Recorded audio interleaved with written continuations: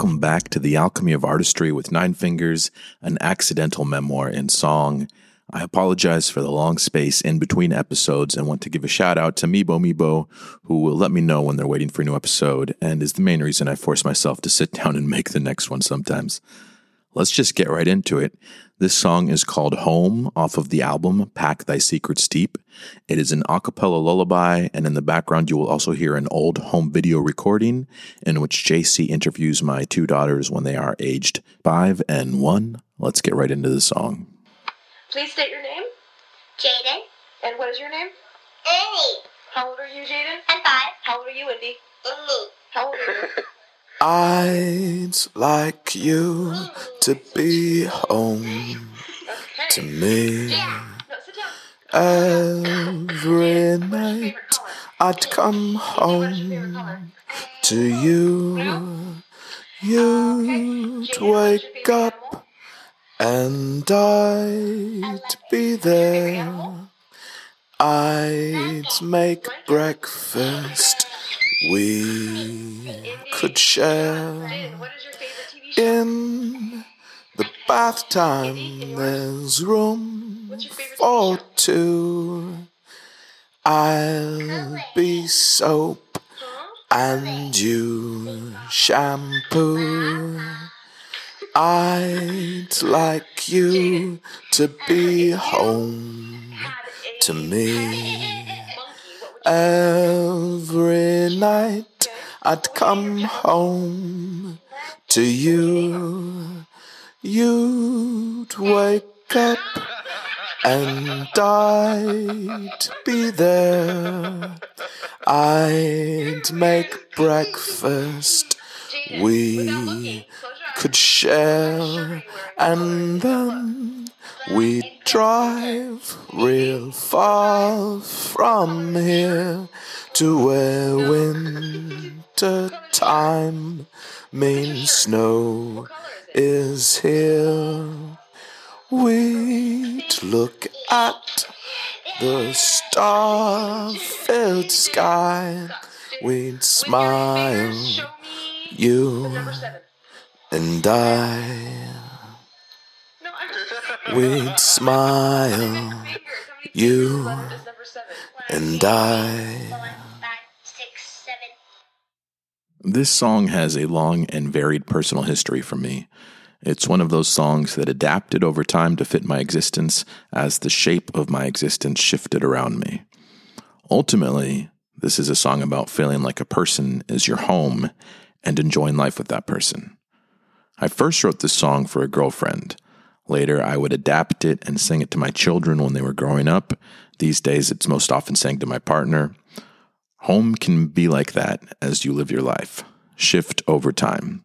And if you stop thinking of time in a linear fashion, what home really does is continuously expand.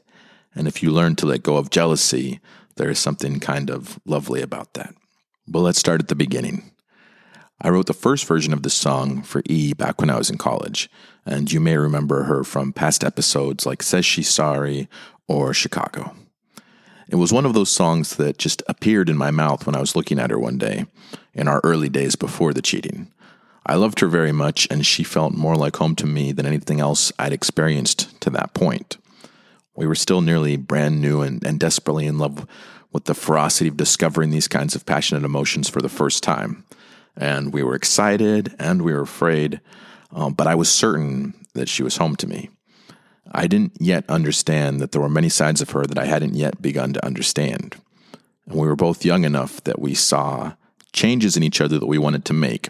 Each of us didn't fully accept the other in every aspect of their personhood, and this unwillingness to accept every part of each other, more than any other thing, would eventually be our undoing.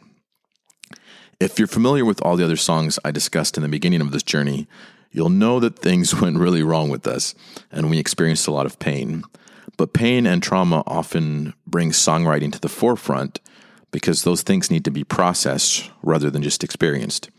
And what gets lost if you only focus on the songs is all the happy and beautiful memories that you might have with someone, all the love that's shared that was good and pure and wonderful. And much of our time together was very well spent, but unfortunately those moments didn't make it into songs because I was busy being present in those moments. I was enjoying them instead of writing about them in my mind. But I remember those times and I appreciate and honor them. My songwriting process is called alchemy of artistry for a reason. Because for me, songwriting isn't about showing what you can do musically or attempting to capture a memory. My art form is based in seeking out emotional poison in the body that's damaging to me and attempting to transform it into something that feeds and enriches me instead. Unfortunately for my catalog, that means a lot of beautiful stories are lived without being told, but those stories are no less part of me than the songs. They're just rarely shared. And it's occurring to me that a person hearing all of the stories behind my songs will think that my life was just exceptionally sad as I bounced from one disaster to another. But my life has also been filled up with beautiful moments and relationships, and sometimes a relationship like a person can contain multitudes. But this is a song that just appeared in my mouth as I held her one day. The humming happiness of feeling like I was home when I was with her. I now know that I vocalize my emotions when they run through me, when I'm not busy masking them, that is. And this is a melody that was a little emotional vocalization about the happiness of feeling like I was at home. Later, I wrote words in which I attempted to express the joy and the calmness of finding home in a person. I do remember the first moment I showed her this song. It was on Colette Avenue in Riverside. We had driven off campus to a spot there so that she could smoke her menthol cigarettes. And as I held her, I told her that I'd written a song for her, and I sang it, and I was really excited. And that's the, I'd like you to be home to me. Every night I'd come home to you. And her reaction was not what I expected. Her expression seemed to be warring with itself. On one hand, she enjoyed the song, and on the other, it made her sad in the same moment. When I asked her to explain what it was that she was feeling, she told me, "You'll sing that song for other girls one day." And that was not the reaction I was expecting. It was a little bit of a gut punch because it was unexpected and felt unfair. The idea of being with anyone else was unthinkable at the time, and it felt cruel that her response would be a kind of lashing out at me rather than appreciating a song or appreciating a moment. But I will say this about that declaration she made over 20 years ago on that night. She was not wrong. Eventually, I'd sing that song to two girls every night as they were falling asleep, my children. I should note that there was a lyric change made once I resurrected the song for my kids. The original line was, "In the shower, there's room for two," which is romantic in nature. And I changed it to sing as the family lullaby to "In the bath time, there's room for two," which is familial in nature. After not singing the song for many years, it was resurrected when Jessie and I first moved in together with her 2-year-old daughter. She initially had a hard time adjusting to having her own bedroom, and even though I would read her bedtime stories every night, she'd still have difficulty relaxing into sleepiness. And so I tried to think of lullabies I could sing her, but I didn't know any off the top of my head. And then this song, which had essentially been forgotten and dormant, floated back into my brain, and a highly successful bedtime ritual was started. I would tell her to close her eyes, and then I would rub my hand on the top of her forehead and sing her this song gently and slowly, and then she would fall asleep. And we would do this every night, and every night, by the last line, she'd be out. Once my other daughter was born, she became a part of the ritual as well. And in their shared room, their beds were actually close enough together that I could reach one hand out on each side to rub their foreheads at the same time while singing the song. And this was a ritual that was done every night for 5 years without fail, up until the events of the last episode in Lágrimas con Crema, when everything about our family was ripped apart and never properly stitched back together again. For my youngest daughter, this ritual would remain in her life for another 7 years after everything fell apart, until one day she grew old enough that she no longer wanted bedtime stories and lullabies before bedtime, which unfortunately happens to us all. If you listen to the recording of the song that is on the record, you may sense some waves of sadness combined within the song, and I'll explain why that is and why on the recording you'll hear a home video in the background of JC interviewing our daughters. And it has to do with that night described in the previous episode in which JC tried to kill herself by overdosing on pills. After having her stomach pumped, she was placed inside of an observation room and was resting on a hospital gurney, looking closer to death than to life. And I sat in that room with her, and I held her hand while she was lying there with her eyes closed. Now, the song was something I normally ever sang to our kids. She wouldn't have liked it if I sang to her, as sentimentality and care made her feel uncomfortable, and I don't think she would have liked it at all.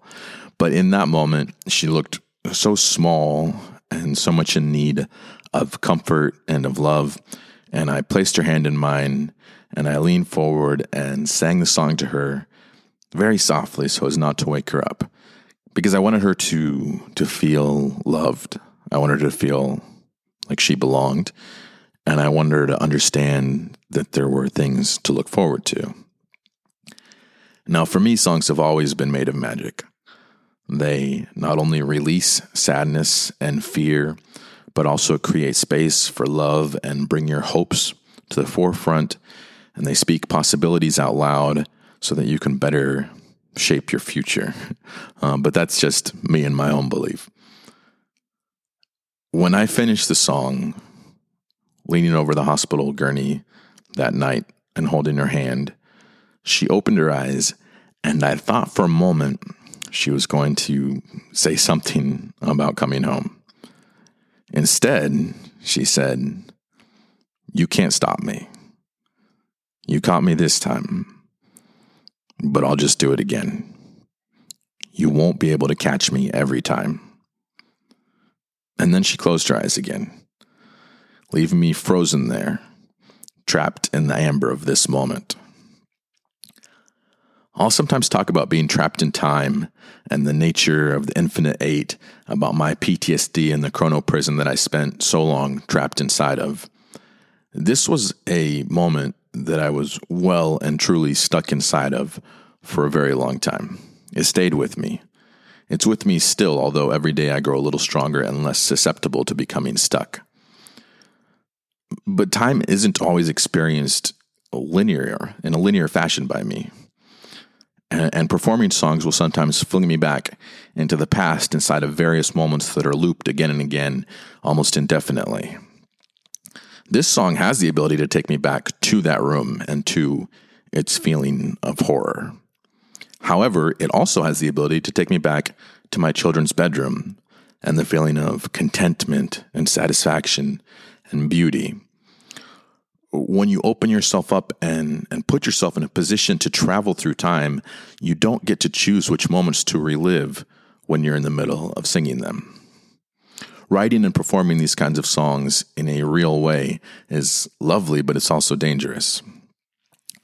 I've seen audience occasionally struck by the ferocity of my facial expression during a moment in the middle of some performances, but they're observing me in linear time. So they only see me standing right there in front of them singing. They don't know how often I'm elsewhere, how often I'm in a different time altogether. They don't see that I'm gone, and they have no idea how difficult it can be for me to fight my way back into the present. Performances of these kinds of songs are a catch-22. On one hand, the more powerful the memory, the more dangerous it is to slip back inside of, and the more likely it is the elements of it will attach themselves to you to attack you in the present. On the other hand, it's by going through this process that you become strong enough to be able to fight your way out of them in the first place. Later in life, when I was often experiencing panic attacks, I realized I despised being triggered because it was so far outside of my control. I didn't know when it was going to happen to me. And so many of the songs I started to write were deliberate self-triggers, a way for me to fling myself into the depths and force myself to learn how to get back to the surface. Because if I was going to be forced to spend so much of my life completely out of control, I at least wanted to be in charge of making myself go through it. I don't recommend this method of working through trauma for everyone. It was very dangerous for me and for anyone around me, but it also was effective. I'm no longer susceptible to panic attacks, and working them all out of my body through these performances is a big reason why. And that allowed this song, many others, but this one in particular, due to all the various kind of memories attached to it, it allowed this song to be returned back to me, because I've squeezed all the poison out. And now I can sing it to whoever feels like come to me, and it feels warm and comfortable once more. And I can also give it to you, free of the weight that it accumulated with me, so that you can sing it to those who make up your home as well. The song was always meant to make someone you love feel warm and fuzzy. So because of that, I'm actually not going to play the recorded version again here at the end of this explanation with all of its attached sadness, although you're certainly welcome to go back to the beginning of this episode and listen to that again if you're interested in that. But instead, I'll just sing for you now so that you can learn the words and the melody and go sing them to someone you love. And together we can reclaim the magic of this song. I'd like you to be home to me. Every night I'd come home to you. You'd wake up and I'd be there. I'd make breakfast we could share. In the bath time there's room for two. I'll be soap and you shampoo. I'd like you to be home to me. Every night I'd come home to you. You'd wake up and I'd be there. I'd make breakfast we could share, and then we'd drive real far from here to where winter time means snow is here. We'd look at the star-filled sky. We'd smile, you and I. We'd smile, you and I.